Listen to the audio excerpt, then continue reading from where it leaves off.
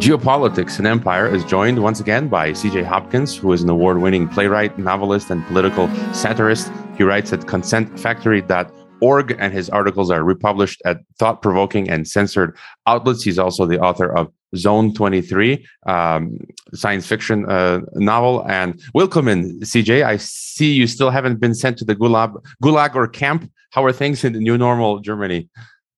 Well, they're kind of interesting right now. What was it? A few days ago was Freedom Day in Berlin. And yesterday was, I think, Freedom Day all over Germany. So it's kind of interesting right now. Freedom Day, what that means is that most of us, don't have to wear, silly masks when we go in to buy food anymore, and most of us unvaccinated, Untermenschen, are allowed to go into restaurants and cafes and things. So the social segregation system has been suspended. That's most of us. They revised the Infektionsschutzgesetz, the Infection Protection Act again, and that the Infection Protection Act is kind of the enabling act that allowed them to get away with all of the authoritarian restrictions that have been in place for the last couple of years.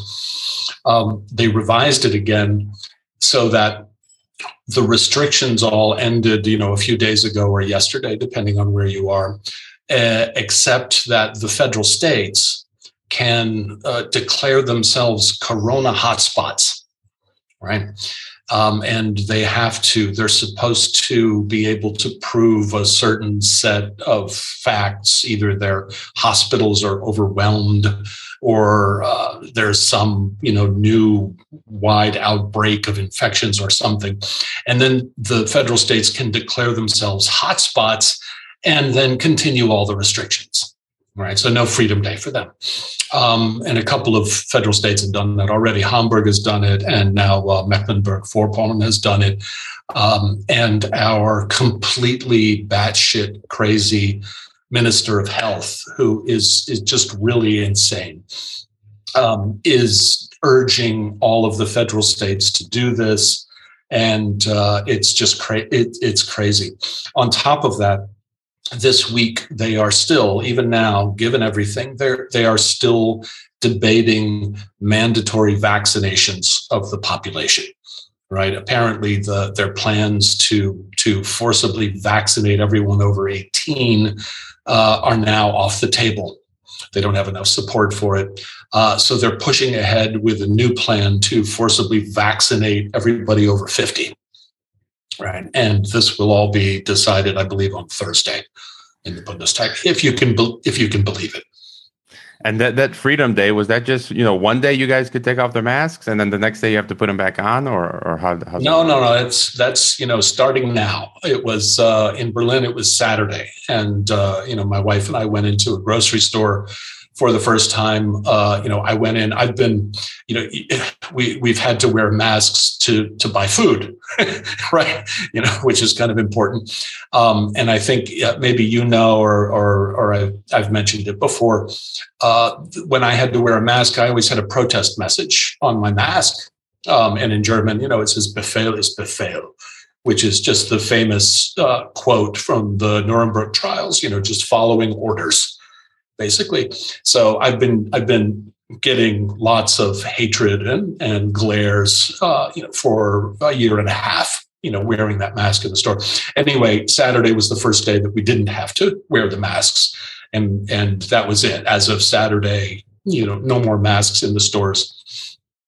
It's also rather strange right now because there is an incredible popular backlash against the relaxation of restrictions. The majority of Germans are freaking out,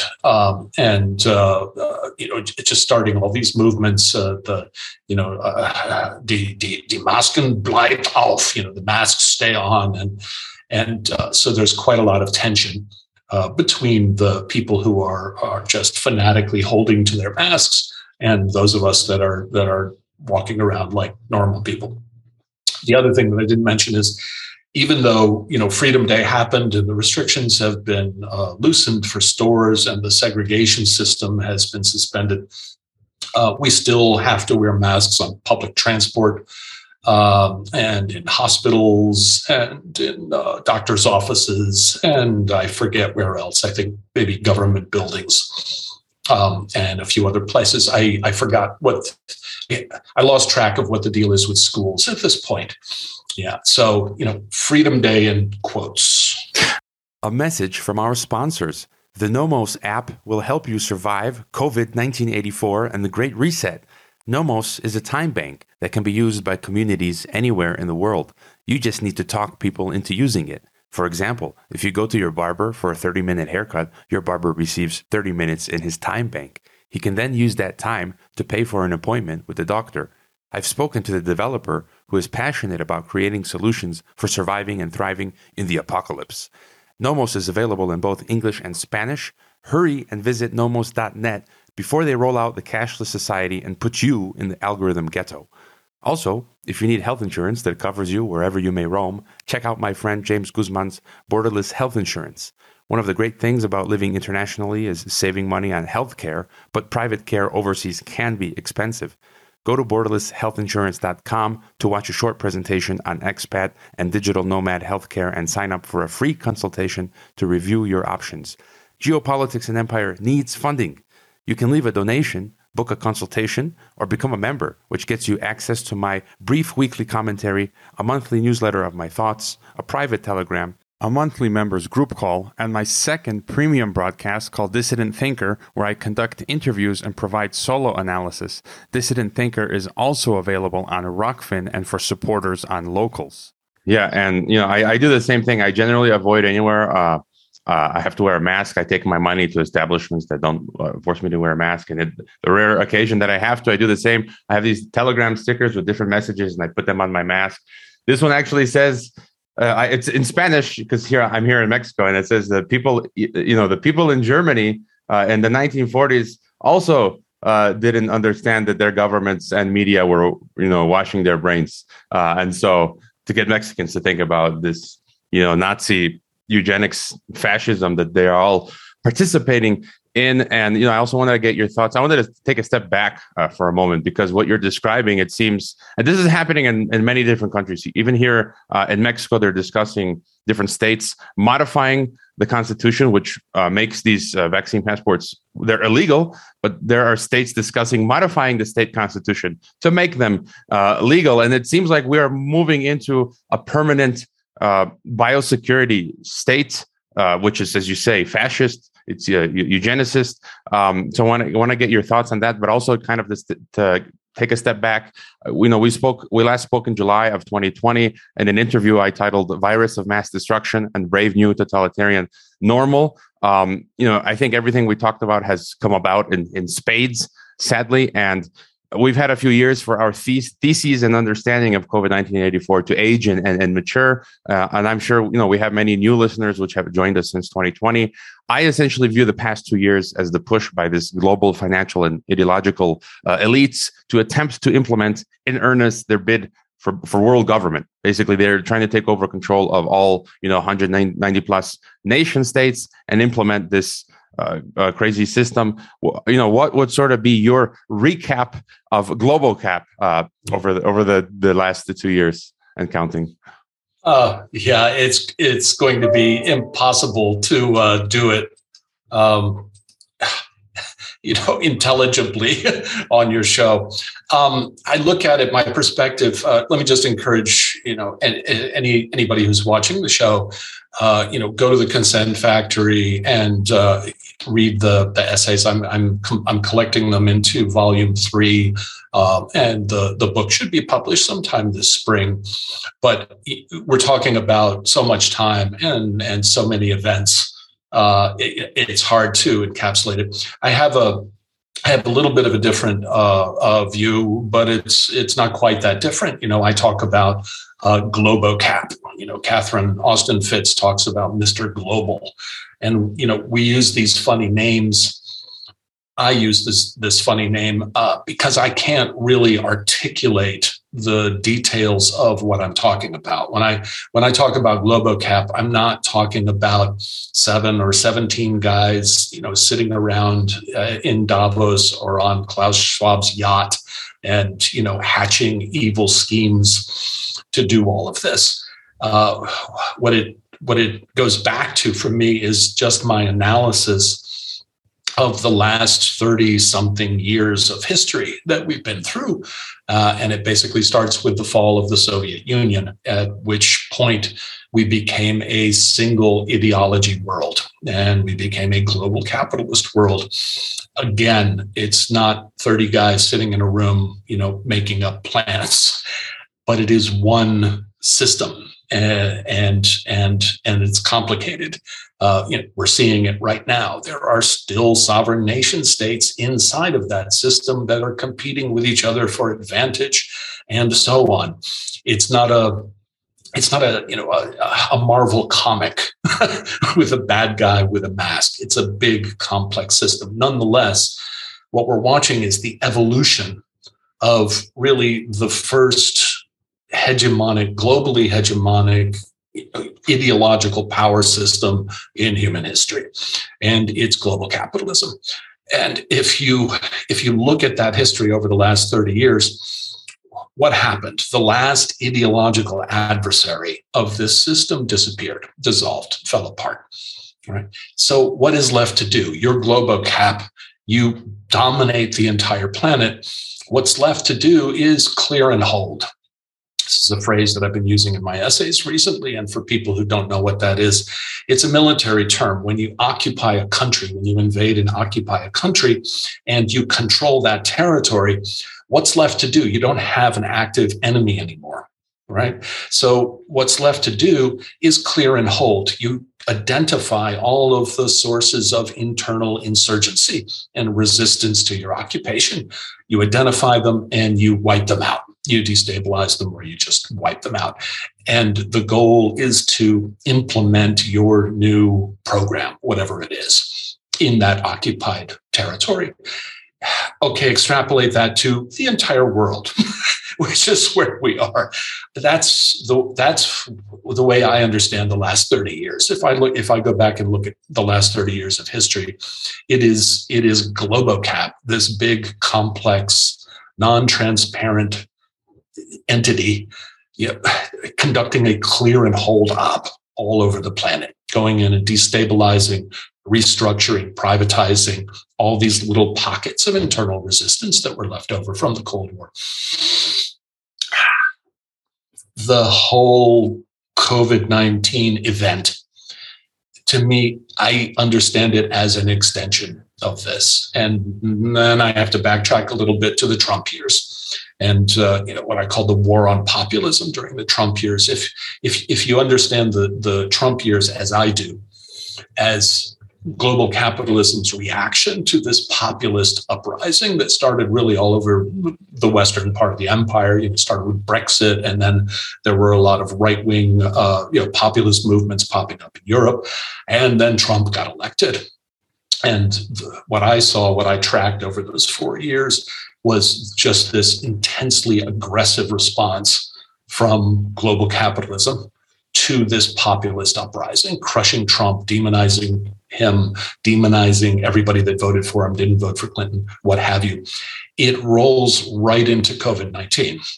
And the way I understood the COVID event from the very beginning, and this is what we talked about back at our first interview, it's a lot of things and it's complex. I don't mean to reduce it to this, but on the broadest level, I understand it as that global capitalist system, GloboCap, basically telling people, shut up and toe the line. Vote for who we tell you to vote for. Stop with this populist rebellion nonsense. We own this place. And you will do whatever we tell you to do, or we will lock you down in your home and we will make you carry papers to be able to go out to the store. We'll segregate you from society. We will teach you a lesson, basically. Yeah, I've described it as global capitalism sort of going totalitarian. Not sort. It's, if I say that, then it's complicated, and I have to get into that, because global capitalism can't go old school totalitarian. It won't work, right? So it has to go pathologized totalitarian. Instead of, rolling out big flags with swastikas and jackboots and parading through the streets, it can't do that. So it has to hide inside of this pathologized narrative. Yeah. Oh, no. We're not beating you to the ground because, you don't show allegiance to our ideology. We're doing it for the public health. And I've rambled on and on and on. All of this is in the essays that I've written over the last 2 years. If people are interested, they can go in and really read the details of it. Yeah, and I would agree with your assessment. And then, even in the last 20 or 30 years, there were books talking about this coming. You've had books that describe this as friendly fascism, fascism with like a smiley yellow face. Or I know William Engdahl, who I've interviewed, who's there in Germany. He wrote a book called Totalitarian Democracy. So basically it's saying the same thing that you're saying. They can't reveal fully their face, and so they're just kind of pathologizing it, as you say.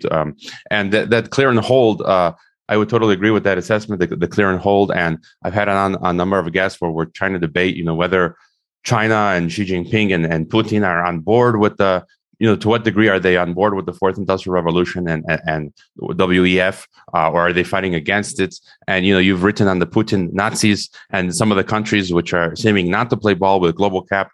It seems they attempted regime change in Kazakhstan in January. At the time, I wasn't so sure if I thought it was like a, color revolution, but given what's happening now, I'm starting to think Kazakhstan was an attempt, by global cap to change that regime, because right now we're witnessing the attempt to assassinate Prime Minister of Pakistan, Imran Khan, and launch a coup to get rid of him because he's playing, he's getting closer to Eurasia with China and Putin and getting away from the global cap. And in India, it seems people are getting visibly angry with global cap, and Hungary's Orban just won a fourth term, which he claimed victory over Soros. And so, what are your broader thoughts on what's happening in Ukraine and some of these places that are pockets of resistance against the global cap?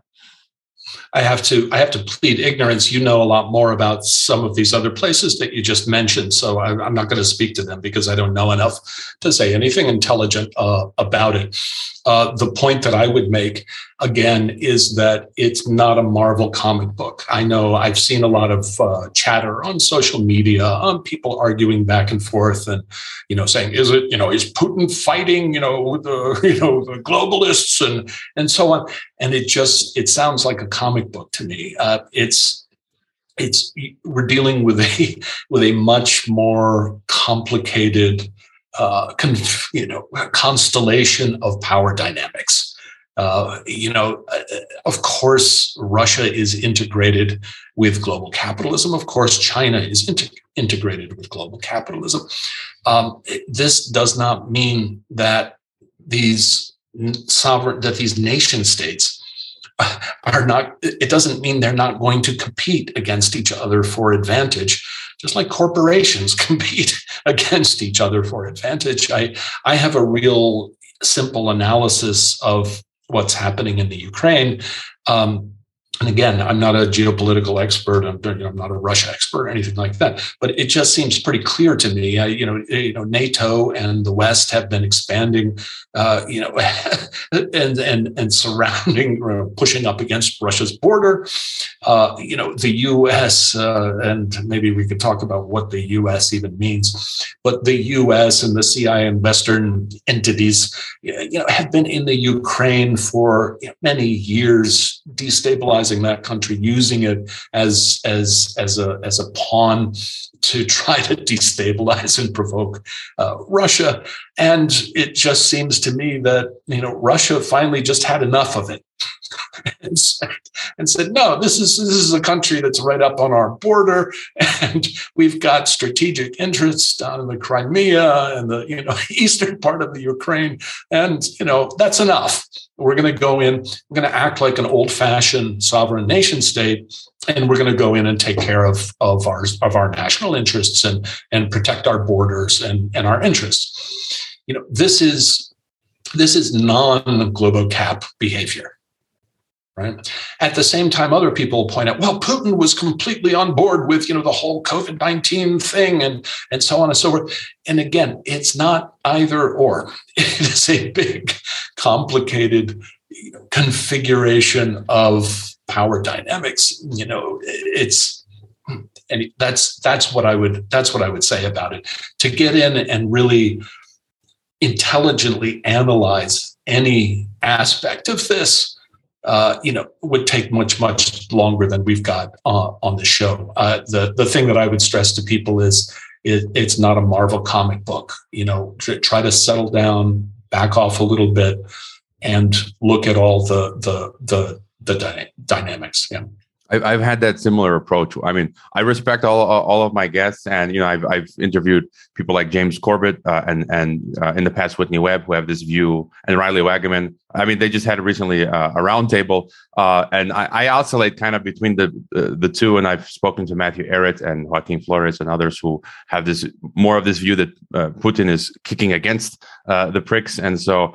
And as you say, I personally haven't put my foot down, come to a conclusion, because as you say, it's much more complicated power dynamics, and we need to have some nuance. And time will tell us as things go on, it'll become clearer. And I also wanted to switch gears a bit. I'm starting to see a lot of crackdown on dissent and dissidents globally. I'm not sure if you are familiar with Willem Engel, the most prominent Dutch COVID-19 84 activist. I interviewed him last year, and I was supposed to interview him this week. He had been arrested for 2 weeks. He had been put into solitary for 1 week because he refused the PCR test. And my friend, who's his friend, told me all he had to read was the Bible, and then he read the entire Bible, and that he was then using it in his defense. But so they let him off. They let him out over the weekend, and he's supposed to be facing a trial in 3 months for sedition.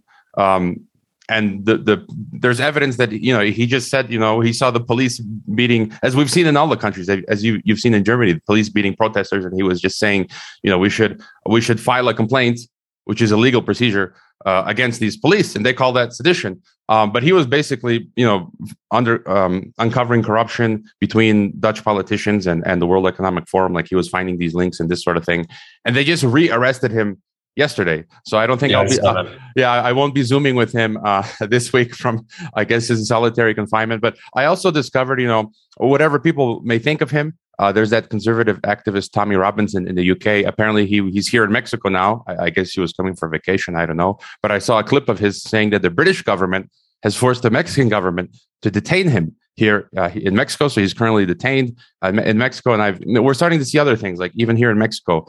Recently, a Mexican YouTuber insulted a Mexican female politician, and the Mexican government opened an investigation into this Mexican YouTuber for gender violence. So it's like, I think we're starting to see this crazy Globocap trend, from Germany to Netherlands to UK, even here in Mexico, where they're rounding people up now, dissidents, and inventing these charges and just putting them away. I mean, what are your thoughts on this? Canada also, is another example.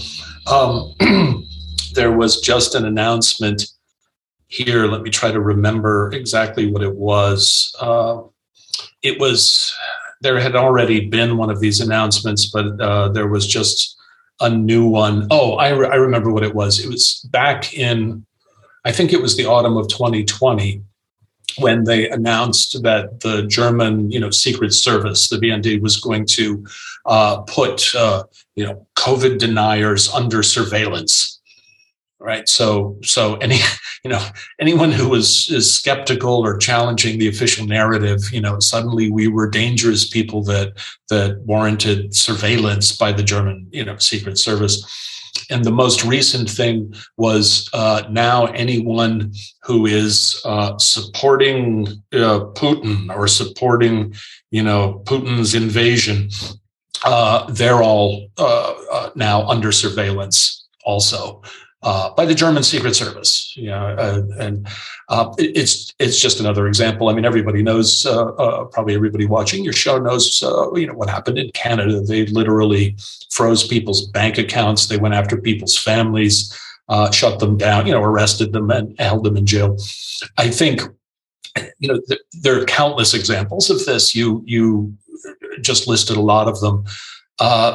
This is all part of the broader message that we are getting from Globocap, from the powers that be.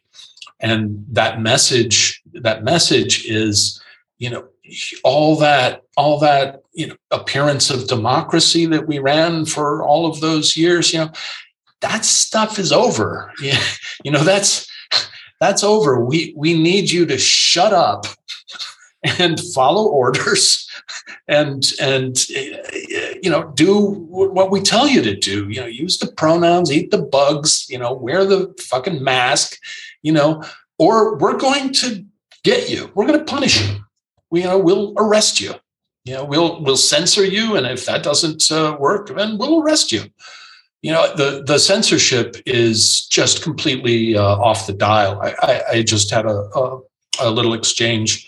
Well, it was a one-way exchange with the Twitter Corporation today. The Twitter Corporation is now flagging all of my tweets as age-restricted adult content. Yeah, and again, it's another example. They can't. Because it's Globocap, they can't just come out and censor me and say, he's a heretic, so we're censoring him. But they can slap these, age-restricted adult content warnings to keep people from reading my stuff. And that's just a tiny example. That's not getting arrested or what have you. But it's one of just countless examples of a crackdown on dissent, and it's different because we're in a global capitalist world. We're not in an old-fashioned totalitarian world, but it is no less totalitarian. Yeah, the message is shut up or we'll get you. Yeah, I was going to bring that up. That Twitter says you're posting adult content. I mean, you've taken an interesting turn in your work, CJ. I'm not just a Trump-loving, Putin-supporting, COVID-denying conspiracy theorist. Now I'm also a pornographer, apparently. Yeah, and also I was going to bring up so in Germany I saw just like a month ago, they made a new law. There's that, I don't follow those politics closely, but there's this right-wing party, AfD, they call it right-wing. And that now the German government passed a law where they're going to put the AfD under surveillance, which, I mean, again, this is the totalitarian. And I remember in the Cold War, we had NATO with these stay-behind networks, Operation Gladio, where all throughout the Cold War, NATO and the European countries carried out terrorism. They went into groceries. They sent agents, NATO undercover, soldiers into groceries and shot up the grocery store and blamed it on the Communist Party, or communists in that country, or blew up a school bus of children. I mean, our own government's doing this during the Cold War. They assassinated the Italian Prime Minister Aldo Moro, and then at that time it was to go against the left-wing parties, and now we see they're going against the AfD, the right-wing parties, basically anyone and everyone, as you say, who's opposed to this regime. And so I feel like COVID-1984 isn't going away. As you were saying at the beginning, they're making this biosecurity regime permanent in many countries. It's morphed into Ukraine, kind of like part 2. And then, it's going to morph into, I think, famine and shortages and rationing, as we're beginning to see permanent inflation, supply chains breaking down, and maybe, like a cyber pandemic thrown in where we'll eventually get a digital ID. What are your thoughts on where all of this is going? Because it just doesn't look like it's stopping, and it doesn't look good. Like, I think we're starting to really see wheels come off, and where do you see things headed? Well, let me say right up front, I have no idea. Okay, I don't know. So everyone should be clear about that. I'll give you the thoughts that are in my head. Well, I'll tell you one thing first. I told you I'm in the process of putting volume 3 of my Consent Factory essays together, the collection of the essays from 2020 and 2021, the whole COVID event. And I'm wrestling with the title. I was going to play off of the famous William Shirer book, The Rise and Fall of the Third Reich. And I was going to call it the Rise and Fall of the Covidian Cult, using one of my essays that was pretty popular. And now I'm wondering if I have to put a strike through the words "and fall," because on the one hand, here's what I see. On the one hand, the cult, the narrative that so many people fanatically believed in, has fallen apart, is falling apart, is coming apart. It can't sustain the level of hysterical belief that it did a year ago, say. Too much information has come out. The whole Rachel Maddow had to come out and admit that, of course, the vaccines don't prevent transmission. And so much information has come out. So on the one hand, the cult is dissolving, but the new normal isn't dissolving. And in some places, the cult isn't even dissolving. We talked about what's going on in Germany right now. In Canada, it's the same, I believe. I don't know what's happening in Australia at the moment, but there are many places in the world that they're carrying on. They're hanging on to the whole narrative, even though it's dead. In the UK, it's dead. It's dying here slowly. So we're in this weird transition phase, right? Where the cult and that sort of configuration of it is falling apart, but so much of it has been integrated and cemented into society now, and it isn't going away. The idea that there is some potential, pathogenic threat that's around the corner that justifies the government going totalitarian on us, this has been normalized. And in a lot of places, it's been normalized. Less so, if I use the United States for an example, less so out in what they call flyover country, in the middle of the country, but on the coasts, in the big liberal power cities, this has become normalized. I think New York City is still, they're still masking kids and showing passes.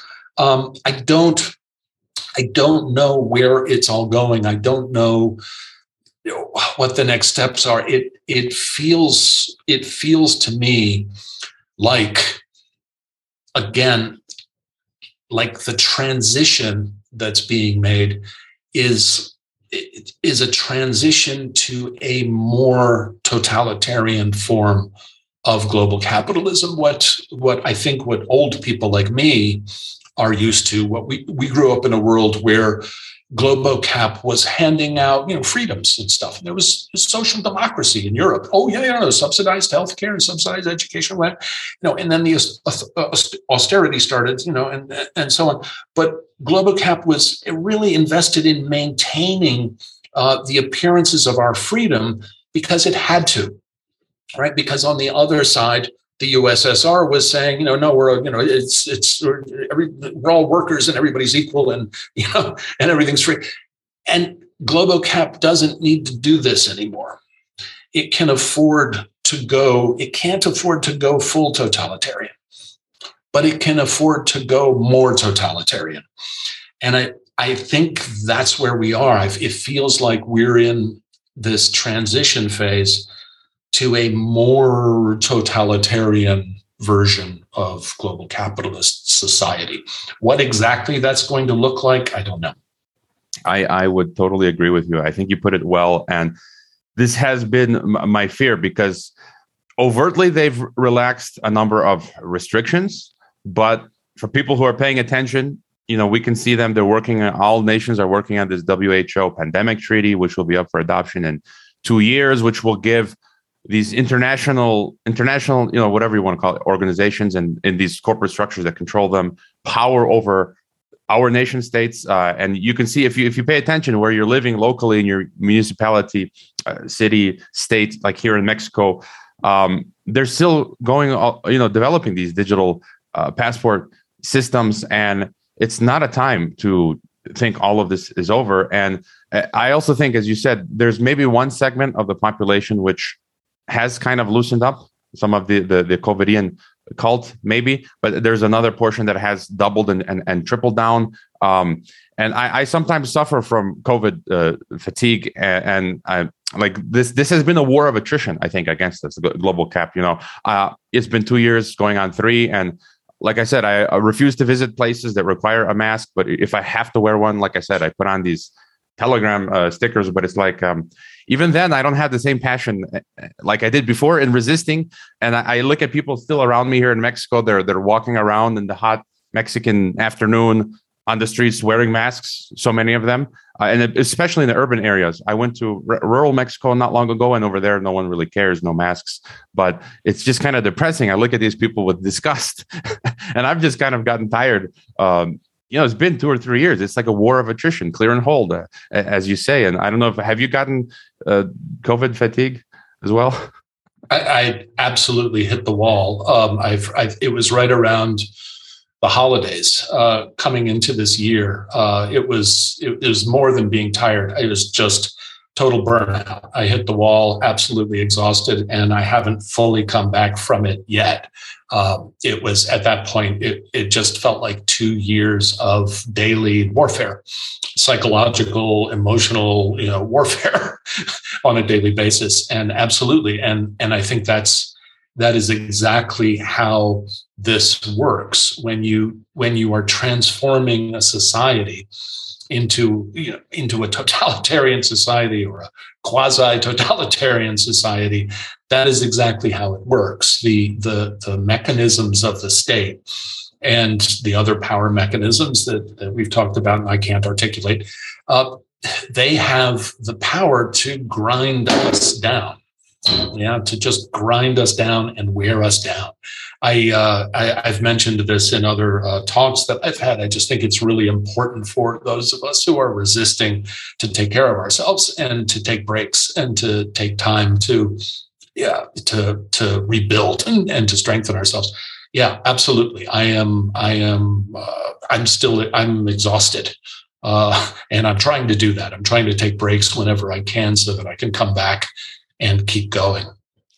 Yeah, I interviewed an interesting guest recently from South Africa who said that he's been interviewing people, and he said he's had it up to here, like he doesn't want to talk about COVID for another few years. And I try to switch up the subjects on the podcast, and so I can't always be talking about it. It gets tiring, Some days it's just like go over the weekend, go somewhere into nature and just kind of forget about all of this. You have to, otherwise you can go crazy.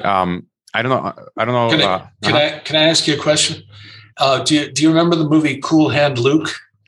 I haven't seen it, but I know about it. Yeah, you're young, that's why. Anyway, I recommend this movie to everybody. It's a classic film with Paul Newman, a prison movie, and it's all about they're trying to break him. Right? They're trying to break his spirit. And there's this one classic section where they've really had it with him because he won't break. And so they take him out into the yard and the guards, tell him, okay, now dig a ditch. What's all this dirt doing here? He's got to dig the ditch out. And as soon as he finishes digging the ditch, the guard comes back and says, well, what's all this dirt doing out here in my yard? Put that dirt back in the ditch. And it goes on and on and on, and he digs it out again, and he fills it back up, digs it out, and fills it back up day after day until he breaks. It's what we're watching, what we've been going through. Those of us who are resisting it it's not strange or anomalous at all. This is textbook. The way you break people down, you break their will, and you force them to obey. And that's what we've been subjected to for over 2 years now. So no one should underestimate it. Yeah, since you mentioned Cool Hand Luke, let me just pull out a book I have over here. Where is it? Here's the book. Get my headphones back.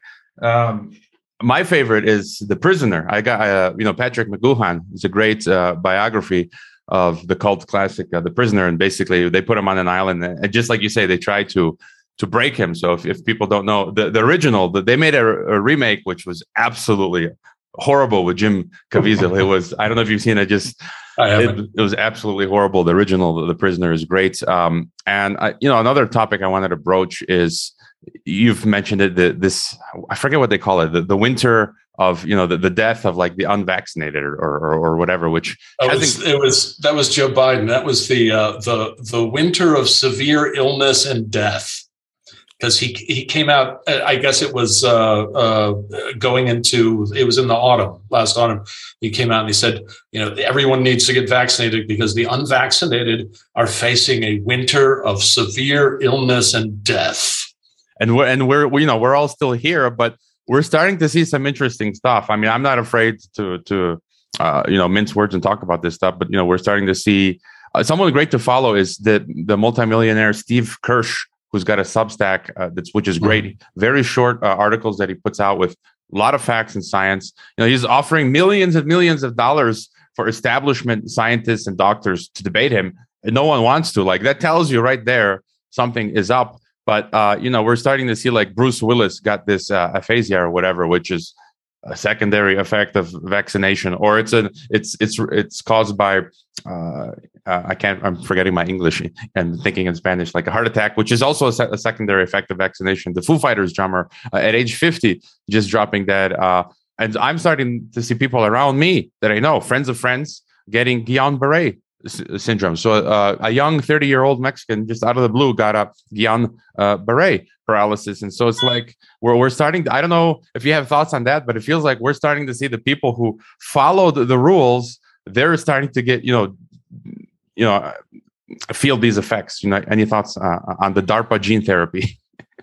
Yeah, I try to be careful with that, because if I get into it, if I get into it and say too much about it, people come back and, rationally they say, how many billions of doses of vaccine have been administered, right? And yes, of course, there are adverse effects, and they've administered billions and billions of doses, and the number of people having adverse effects are very small. So I try to be careful when I get into it. But the fact that I have to be careful should tell you something. I see reports on a daily basis. And I'm kind of quietly paying attention to them and watching, this person dying of, unknown causes, and that person dropping dead here. And, I don't have enough facts to come out and say, oh yeah, that's absolutely, an effect of the vaccine. But it's, if you track this, if you track it, I think you will certainly, maybe the guy Kirsch that you're talking about has done it. I think you will certainly see, an anomaly in terms of the amount of heart attacks and strokes and these other things that are happening. The one thing that I would really recommend to people, I'm reading Bobby Kennedy's book on Fauci. And it's mostly the stuff, the part that I'm in there, it's the history of the AIDS crisis.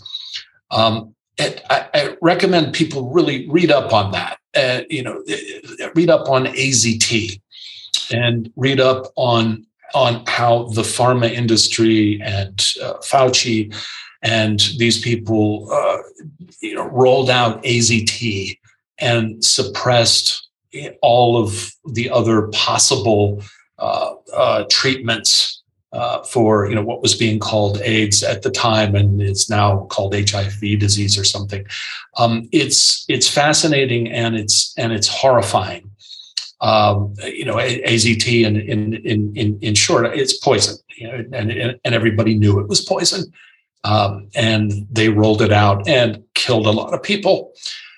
So I really recommend people, before they get vaccinated anymore, or seriously vaccinate their kids with this stuff, to really read up and form their own opinions about who to trust and what they're dealing with. Here, I don't know what's going to happen. I don't know how that is going to play out, but I see a lot of disturbing signs, and frankly, I hope I'm wrong. I hope I'm wrong about it, and but I fear that I'm not. A few episodes ago, I spoke to South African civil and nuclear engineer Hugo Kroger, who wrote a piece he had pinned on his Substack and had been looking into this, and he had interviewed a number of HIV experts, given he coming from South Africa, and a lot of the stuff was taking place in Africa related to HIV and AIDS. And he was saying the same thing. He said that it's the same playbook that in the 80s, Fauci and all these people, they created these false positive PCR tests. They had people take them. So they got this false positive, and then they put them on AZT, which is a poison basically, and they got sick and died from the AZT. And that was the basis for calling an epidemic or pandemic. And then that's my opinion that I think that's what's going on now as well, something similar. And so, yeah, as you say, Robert Kennedy and other people talk about this. Are there any other issues you think that are on your mind that you want to get across, whether it's related to global cap or anything else? I can't really think of anything. I think the scariest thing for me, and it's also, I think, one of the things that's hardest to fight against. We were just talking about, just being exhausted and being tired, from fighting. It's tough. We're a minority of people, and we were always going to be a minority of people. I say this to your viewers and to anybody who's listening, because it can be really discouraging. As you said, we're going into year number 3, or something. To be a minority in this situation when the majority of the masses are adopting a new reality. Right? Adopting a new reality, and the world starts functioning according to this new reality, and we are trying to hold on to our old reality. Right? I'm trying to hold on to pre-2020 science. Yeah, it can wear us down. It can be really exhausting. It can be really overpowering, and I think it's just really important for us to understand what we're being subjected to on a daily basis, and really take care of ourselves, because that's what's happening. What is happening is reality is being revised, right? Just like the definitions of a vaccine, were revised officially. Words are being revised, meanings are being revised. The way that our governments work, it's being revised.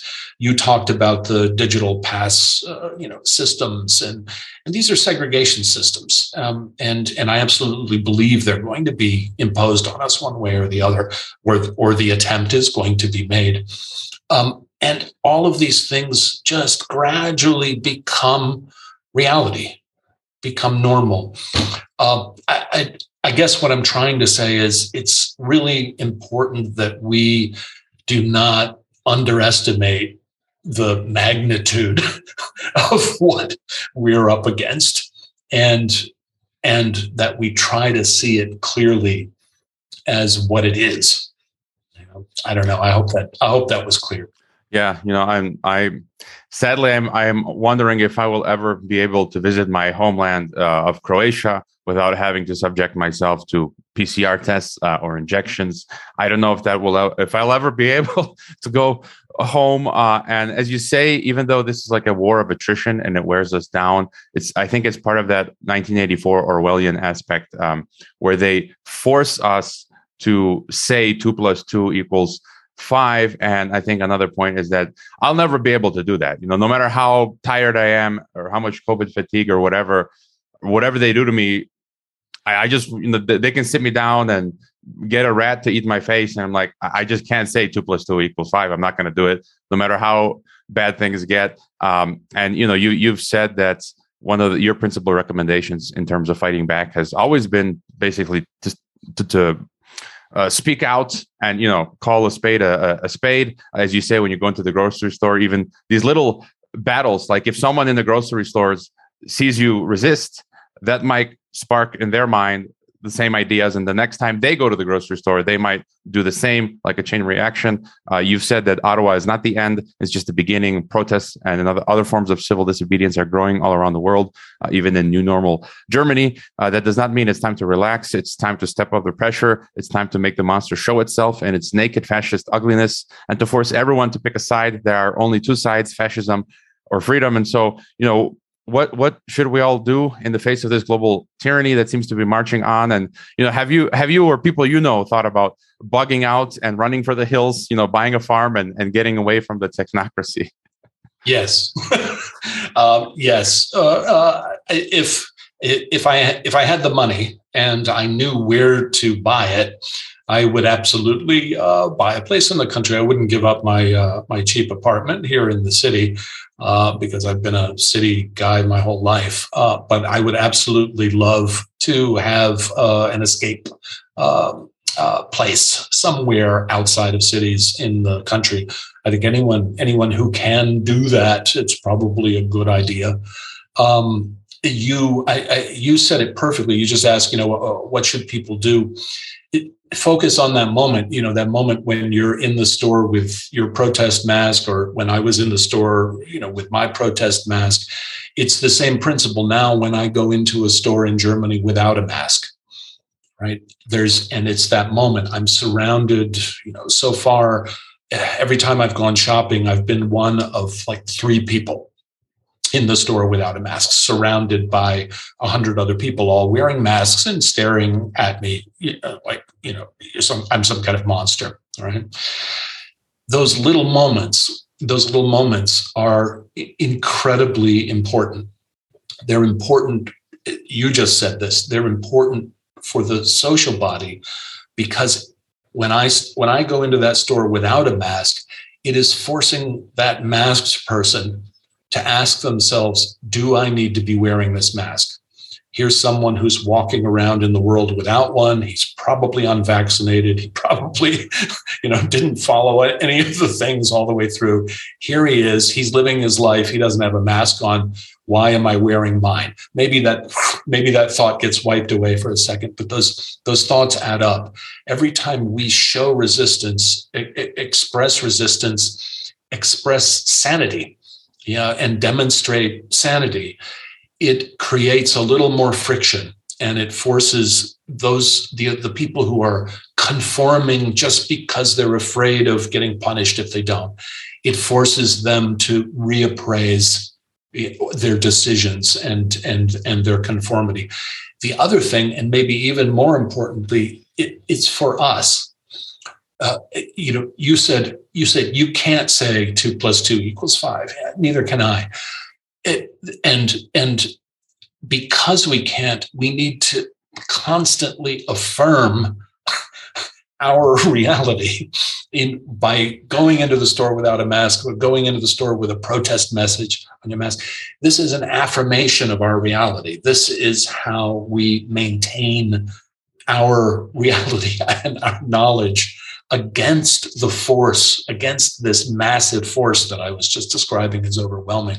So it is essential for us to speak out, to wear those protest masks, to do whatever we can to affirm what we know as to be reality. Some good advice. Don't fall for the 2 + 2 = 5.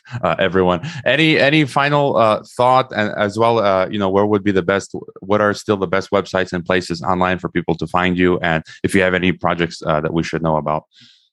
As I said, there'll be a new collection of my Consent Factory essays. There's a little film in the works, but I don't know when it's going to be ready, so I don't want to talk about that too much. I'm easy to find. You can just stick me in a search engine and all of my stuff will come up. The consentfactory.org is my blog, my satirical blog. My author's website is just my name, cjhopkins.com. And I've got a Substack as well that you can sign up to, free or paid.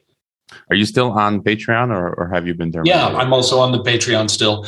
And I'm sorry, Patreon supporters. I love you. I really appreciate it. I started on Patreon first. I don't do much on Patreon, but it's a means. People who prefer to use Patreon can do that for as little as $1 a month or what have you. I think the Substack starts at $5. And a lot of people who want to support me somehow but don't have much money, they contribute $1 a month, and it's really nice. I really appreciate it. All right, everyone, follow CJ on the internets. He's been, you've made some pretty good predictions over the last 2 years. So, if you want to know our future, again, subscribe to Consent Factory and stay out of the gulag, CJ, and danke for being back on Geopolitics and Empire. Yeah, gleichfalls, you too.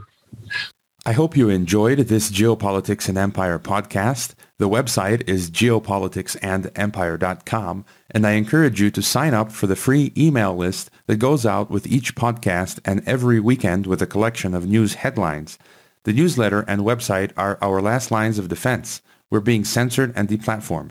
It's nearly impossible to find Geopolitics and Empire on the Google search engine. We've been blacklisted. YouTube frequently takes down our videos with strikes. Facebook restricts our page. Reddit and Twitter take down posts. And after the Associated Press mentioned Geopolitics and Empire in a 2021 article co-written with NATO, our Patreon account was terminated. Vimeo also terminated our Pro account. The best free way to help Geopolitics and Empire is to leave a review on Apple Podcasts or elsewhere and subscribe to all of our media channels. You can find the video broadcast now on 5 platforms: Odyssey, Rockfin, Rumble, BitChute, and Brighteon. You can find the audio broadcast on the podcast ecosystem: SoundCloud, Apple, Spotify, and so on. My current favorite social media channels are Twitter and Telegram, but you can also find us on Gab, MeWe, Minds, Float, VK, Instagram, Facebook, and LinkedIn. Finally, Geopolitics and Empire is in dire need of funding to continue. You can leave a donation, purchase a consultation with the host, or become a member to receive additional benefits. We also produce a weekly broadcast called Dissident Thinker for members and Rockfin subscribers only. We will continue to fight the good fight come hell or high water. Thank you for listening.